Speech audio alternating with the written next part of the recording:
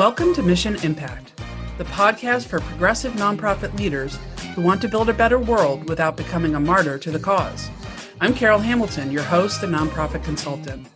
On this podcast, we explore how to make your organization more effective and innovative.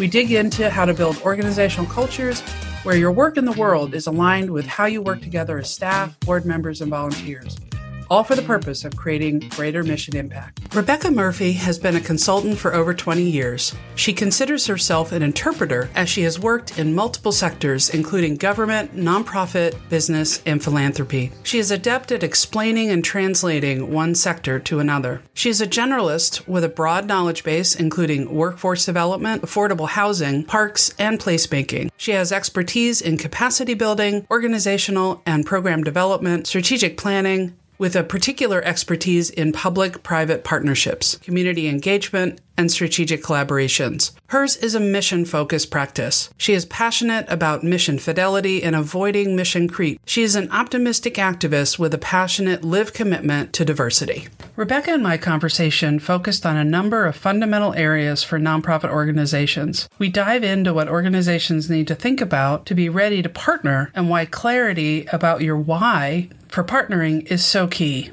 How funders play into these dynamics and why mission creep is so common among organizations and what drives it. We also talk about how organizations can get caught up in the lure of empire building and the impact that has on the organizations in the same ecosystem. Let's listen. Well, welcome, Rebecca. Glad to have you on the Mission Impact podcast. I want to start out by just having you share with listeners kind of what is your path? How did you get drawn to this work? How did you kind of end up where you are now? Well, Carol, thank you so much for having me. I really appreciate it. How I got drawn to this work is really very simple. It's something that I always saw myself doing. From my early 20s, I think, I always saw myself as having some kind of business that allowed me to help groups and organizations whose missions I believed in do the work they did better, do the work they did differently, and kind of achieve the objectives that they were setting out to. Coming to this a little bit later than you, I'm impressed that you had that vision for yourself so early on. Kind of what was the background to that? Well, I think it's a couple of things. I think the first is I have always been somebody who appreciates and was engaged in community work and was engaged in community development work. I came at it through a political lens primarily because that's what my parents did, and my mother did community development work. And they were both very involved socially and civically. So there were always groups and organizations in our kitchen, and we were very engaged. And so I knew a lot about the universe of nonprofits and the universe of mission-driven work from a really young age. And both of my parents are entrepreneurs. I never really saw a full-time job for a company as my path. So that's really how I came at it. And I guess I feel like I was a little bit ahead of my time. I really wanted to be able to work from home so that I could raise my kids. Even when I was young, I knew that was what I wanted. Yeah, that's awesome. The image of kind of growing up around that. My background, my dad worked for the government, for the Foreign Service. So he went to work. It was a very, a traditional job. And it was very mysterious to me as a child.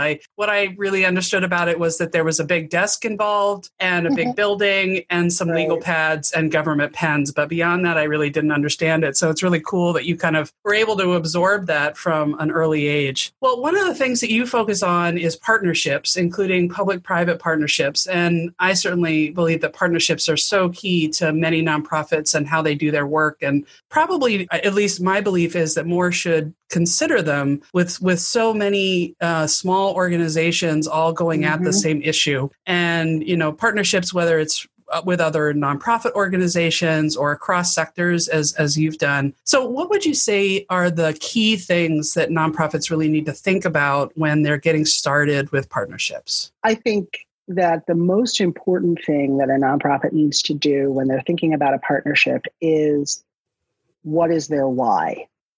Why are you engaging in a partnership? And second to that, but equally as important, what do you bring to the partnership? It can't be about only what it is that you think you'll get out of it. It has to be about what you bring to that. What are your assets? What are your strengths? Because I think partnering from a place where you don't know that is a recipe for disaster. Can you give some disaster stories of when that's not gone well? Yeah, I have had a couple of clients who thought that partnering was a good idea because it was going to get them out of a bad situation. I think that's so common. I think, too often organizations are scrambling when they're really struggling, and then they think, oh, well, we'll partner or we'll merge. And it seems like that's rarely a good time to try to step into those kinds of relationships. It's a terrible time. Partnering from weakness or desperation is a terrible time because you don't have clarity. And when you partner with an organization, you have to have clarity. You have to have clarity of mission. You have to have clarity of your goals. And you have to have clarity about the risk. I think that's the other thing a lot of nonprofits don't think about is what could go bad. They think about, oh, this is going to be great. It's going to be, it'll help us build our capacity. It'll help us raise money. It'll help us, whatever it is that they think it's going to do. But they don't ever think about what's going to happen if it goes sideways. And there are different types of going sideways. There's recoverable going sideways, and then there's sort of the epic, we can't come back from this sideways. And I think that that's an equally important thing to be thinking about when you are thinking about a partnership is what are we going to do if it goes south? How do we extricate ourselves? And what are we going to do? So I usually like to focus on the more of a strengths-based approach and kind of when things go well. Describe a partnership that you've seen where, they really did things right. They did the due diligence and it really benefited both organizations in a way that you were even surprised by maybe. Okay. The stories I can tell best really relate to collaborations, which are, I think, partnerships with more than two players. And I think that they've worked, the ones that I have seen or been a part of that have worked really well were those where there was a common goal, whether it was a common problem that needed solving or a common issue that needed to be addressed. And everybody who was there brought different strengths to the table. They were partnering not from weakness, but in a manner that compensated for each other's sort of skill gaps. Because I don't think that anybody in this particular scenario was weak. I think they just had different skill gaps. And I think that's almost the best way to think about a partner. Is this partner somebody who's going to fill my skills gaps? And can I do the same for them? Yeah. So what are those complementary pieces where you don't all have to bring the same strengths to the table? I mean, it could be something as simple as these people understand organizational development. I don't understand organizational development, but I want to work with somebody who does. Two organizations that are focusing on an issue that's the same issue. One organization has real strength in advocacy and organizing. One organization has real strength in writing and policy work. Those are two skills. Those are two sort of sets of skills that it's rare to find in one organization. Some organizations are good at service providing, and other organizations are better at management. I think that a lot of times organizations can partner to build capacity or to test something. You can market test through a partnership. Here is, particularly, I found this true, particularly in the community development space. There are lots of nonprofits that want to get into community development, whether that is they want to build themselves a facility, they want to, whether they're in the housing business, there could be a church or some other big nonprofit that doesn't provide a service that they want to provide in the community development realm. Partnering with somebody who has that skill can be very successful because for everybody, I think, because the organization that needs the partner that wants to develop the housing or the community center or whatever, they have clarity of mission, they have built-in constituency, they can fill the rooms, they can, run the programs, and they partner with somebody who understands how to actually get a building built or how to get houses built, or, how do you raise money for that? How do you think about that? How do you budget? How do you plan?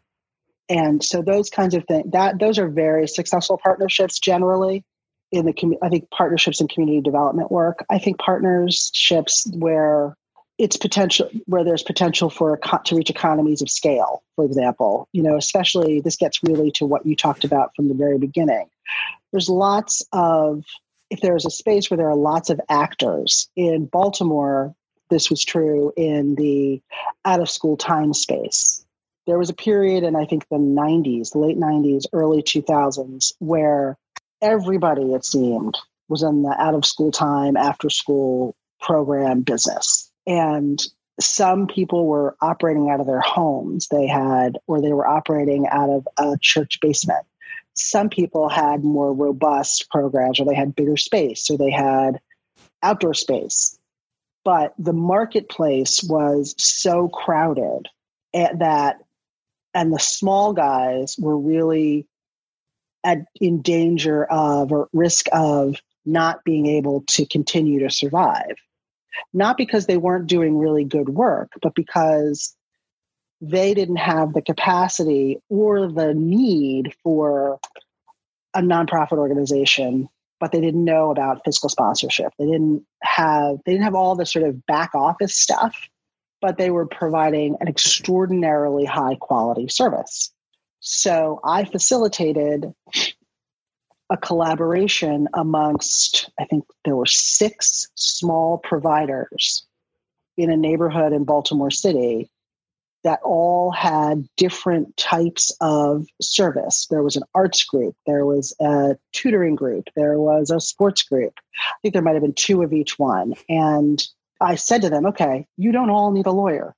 You don't all need an accountant. You don't all need, but you've got to have a structure. So basically they pulled together a collaboration, and then they identified a single fiscal sponsor and somebody who was able to manage all the admin for all 6 of them.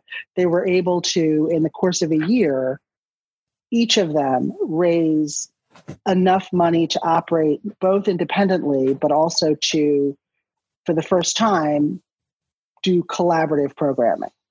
That's awesome.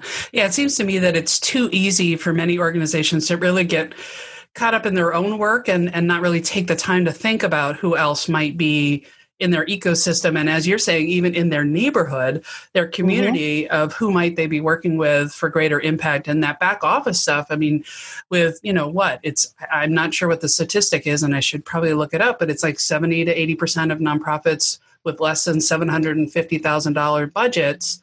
If every single one of them is replicating that back office, it's a huge amount of resources that could be put to program if they were to partner up with some other organizations and share those resources. And we're recording this in the midst of the quarantining for the coronavirus, so I'm guessing that this is going to have some impacts on people where they start looking at those things and start doing what solo entrepreneurs have been doing for years of hiring virtual assistants and virtual back office, virtual accounting, all of those things. So yeah, and interestingly, I think there's a difference between a partnership just a one-to-one and then that multi-party partnership, and then even to the next level of bigger collaborations where you had talked about how that why you're getting together is so important, and I've seen in larger collaborations where it may seem obvious why everyone's together,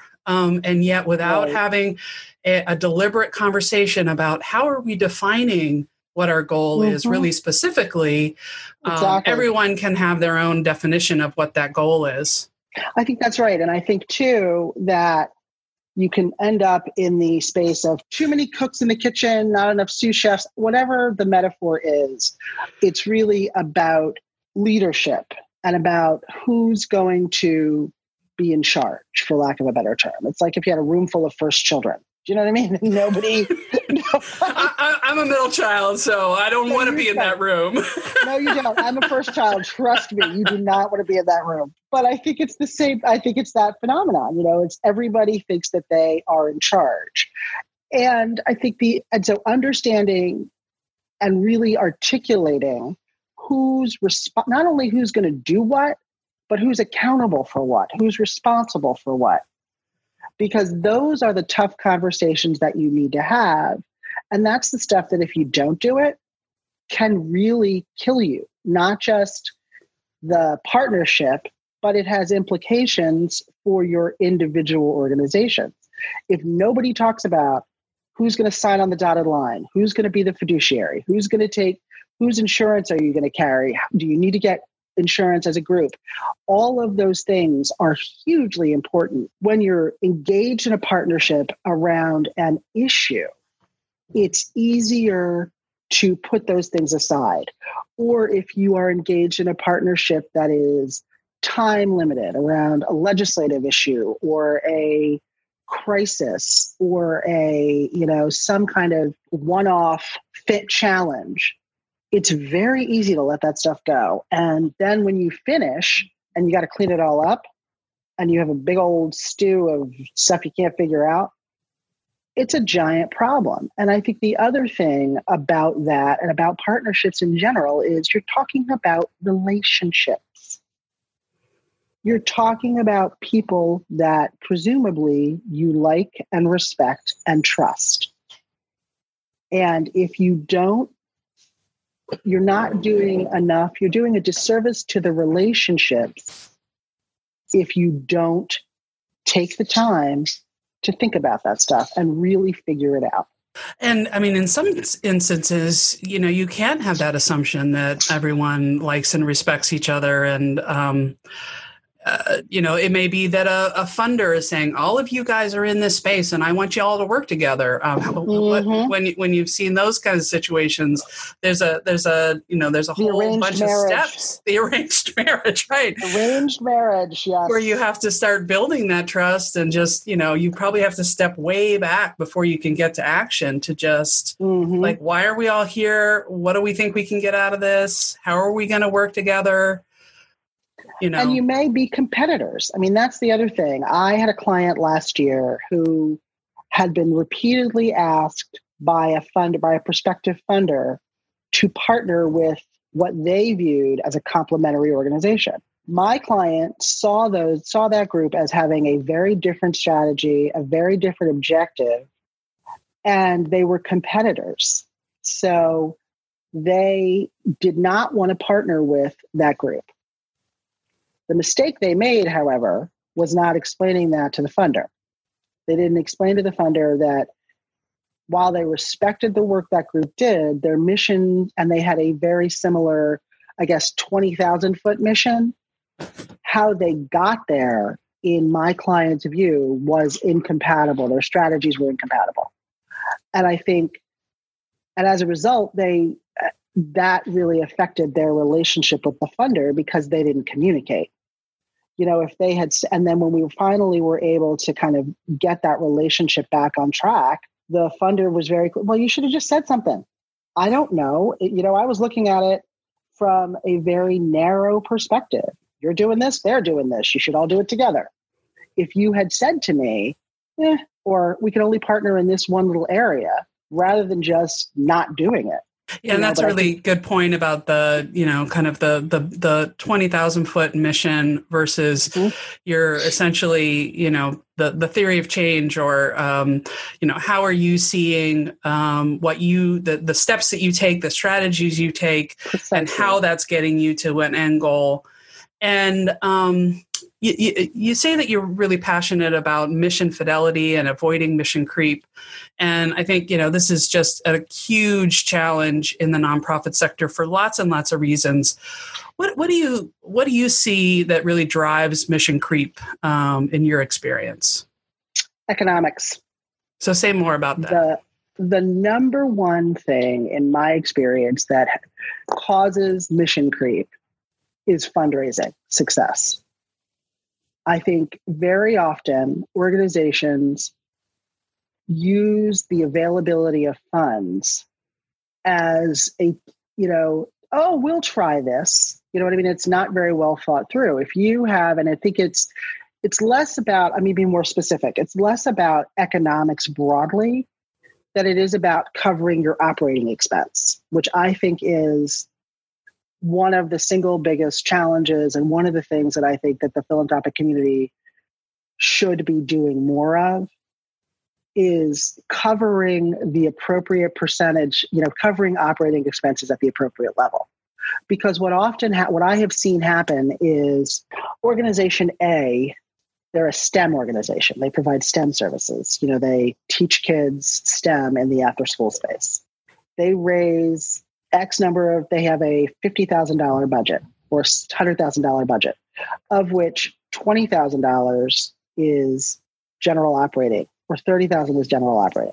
They are applying for program grants. There is not at this point, there was not an organization that I had seen.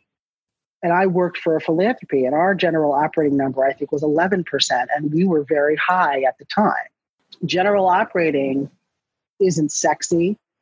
It's not new. It's not the bright, shiny thing. So it can be very hard to raise money for.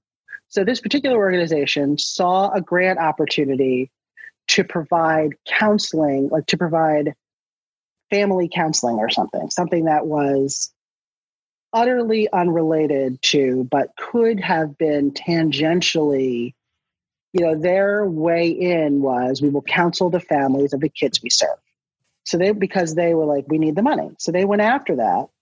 It was a disaster because it was so far outside of their mission.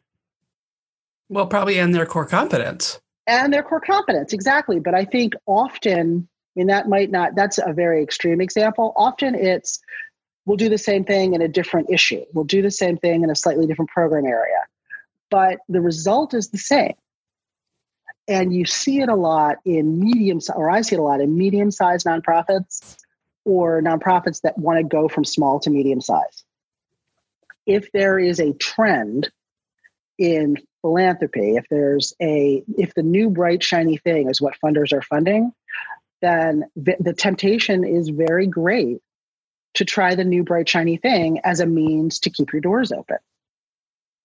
Rather than doing what you do really, really well and working harder to find the funders that support that. But that's a hard thing too. I think that avoiding mission creep is a function of capacity. I've seen, and I am not a fundraising consultant, so this is just from observations, but I especially with newer organizations, you're talking about that moving from small to medium size. Maybe there's maybe a lack of understanding of what really the impact that grants can have on an organization from the board's perspective. It just seems like, oh, wow, it's free money. It's not free money because you got to do work for it, but the sense of never thinking about what that grant might actually cost the organization. Exactly. Is the piece that people miss. I think that's right. And I think there's a lot of well-intentioned grant making that isn't necessarily well thought through. And I also think that there's a temptation. I think that works I think that the sort of counter to that in a mission creep space is empire building. Do you know what I mean? Say a little bit more about that. There are often in any given city 3 or 4 big dogs that started out doing whatever they did, but that because their organization is really good at whatever it is that they started out doing, they're the ones that get offered the new bright shiny thing. And because they have the capacity to do it, even if it's not hurry up and figure out how to do it. Right. They have the capacity to hurry up and figure out how to do it. And somebody asked them to do it. Somebody with money said, why don't you try this? There's an organization in Baltimore that they do great work, but they are the object lesson for empire building. They did one thing exceptionally well. Because they did that one thing exceptionally well, and the ED was out and about a lot. People knew him. He's a smart guy. He was easy to like. The program was a very feel-goody program. He said, okay, somebody asked him to go into the housing renovation business or some absurd ancillary thing. And because somebody asked him to do it, he did exactly what you said. He hurried up and figured out, because he had the bandwidth within his staff and he had the resources to train, he figured out how to do that. Or hire some experts in it to help them do it. Exactly. So even though he went and did a serviceable job at it, he put out of business the two organizations, across town that were doing that work successfully, but that were really, really tiny, so nobody knew they were there. So it's kind of the unintended consequences of that. The unintended consequences of not really understanding capacity building and choosing expansion for the known over training somebody who is smaller and maybe less well known. So this organization, just to wrap it up in a bow, ended up being the go-to organization. They ended up with fiscal sponsorships and blah, blah, blah in 15 different issue areas. And they had a very high opinion of themselves. When it came, and they had one of those heavy-duty blockbuster boards with all the bold faces and everybody, they were the group. And it got to a point where the people who ran it took themselves way too seriously. And, it's flattering to be asked to do all those things. It is. And if you're able to figure out how to do them even marginally well, you also have the ability to cover your own failures. So you can paper over the fact that you're not as good at it as you were at your core service. But you're passively good at it and people love you, so they're going to give you the benefit of the doubt. But I was putting together a program. I was working inside government, and I was putting together a program, and I was putting together a big application, and we were looking for nonprofits to work with who would be the lead for this particular grant. These guys were not the right ones, but they were badgering. They really thought they were. And they couldn't figure out why they hadn't been asked to dance. And we went with somebody else because it was an opportunity to elevate that group. They were, very, very good and ready to do the next thing.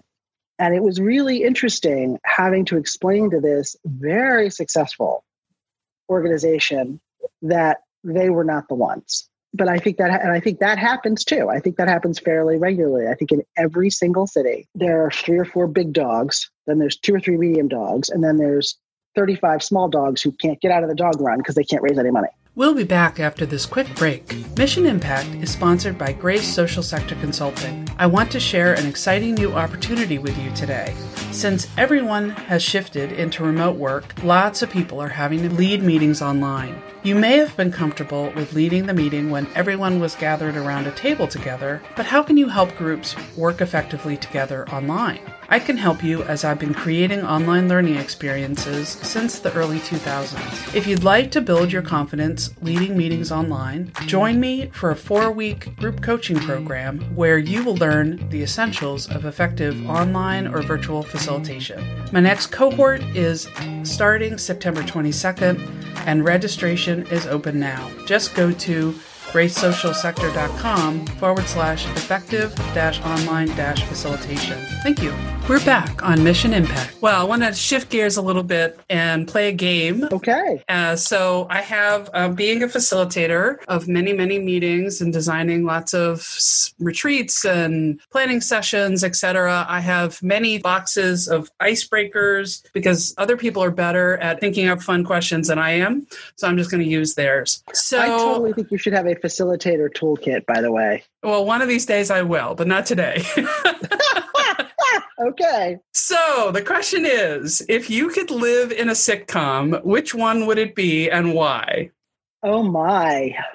Is this if my life were a sitcom, or can I pick a sitcom? Am I picking a sitcom to inhabit? You're living in it. You're being dropped in. You are now a character in this sitcom. Okay. All right. Off the top of my head, answer is Friends, because it's impossible to believe that they could all be in New York and not have a black friend. Well, there you go. They needed to, that just was, I never understood that. Well, it's funny. When I pulled this card out of the box this morning, I actually thought of Friends also, but then started thinking, well, let's see. I'd be the nerdy friend that certainly wouldn't be hanging out with those folks if I were in college or whatever.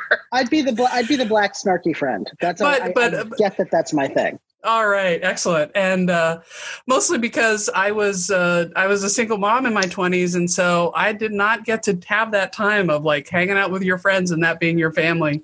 That's true. In that time of my life. So I would take a vacation there with those folks as well. So what are you excited about? What's coming up for you that's emerging in terms of your practice and the work you're doing? I'm really excited about partnerships and collaborations right now. And I was excited about it before all of this craziness, but I am weirdly more excited about it now because I think that what is happening in our country and in our world is both exposing some real fissures that need to be fundamentally addressed. But secondarily, I think, every crisis is an opportunity, right? And I think that the nonprofit sector has a real opportunity to examine their work, to come up with, to be very creative in terms of service providing, because we are in a period where lots of people need lots of things. And I think that both big and small, established and less established organizations of different competencies have real opportunities to come together and increase capacity and develop broader programming and change and think about the ways in which they serve their constituents. And I think that there is a lot of opportunity for people like me who understand and can help you figure that out, but the other way I'm thinking about it is, one of the ways I describe myself in my practice is that I'm an interpreter, because I have experience not just across sectors, but across subject matters. So what that has given me is a certain agility and nimbleness to be able to explain and interpret and facilitate collaborations, because I understand how each sector works with the other from their particular vantage point. So I always joke that I translate. I can speak philanthropy to government. I can speak nonprofit to philanthropy. I can speak, I can be in all of those spaces and create meaningful collaborations. And I think that's going to be a very useful skill going forward. Yeah, I think that, people are having to, there are some who had jumped on the bandwagon in terms of, working from a distance. And obviously not everything can be done from a distance, but a lot of places are having to rethink how they do their work. Mm-hmm. And maybe suddenly, things that people kind of doubted. I know in the work that my daughter does, they do virtual advising of college students for financial aid. And suddenly virtual advising is the one thing that they can do right now. Right. Where the face-to-face is no longer possible. So, so you talked about things emerging for you. So how can people get in touch with you? People can get in touch with me via my website, which is www.rcmstrategicconsulting, no caps, no spaces.com. I can be reached via email at rcmstrategicconsulting@gmail.com. I have a Facebook page and a Twitter account. My Twitter account is RCM Strat Consult. All right. Well, get in touch with Rebecca there. And thank you so much for coming on. This was a really interesting conversation.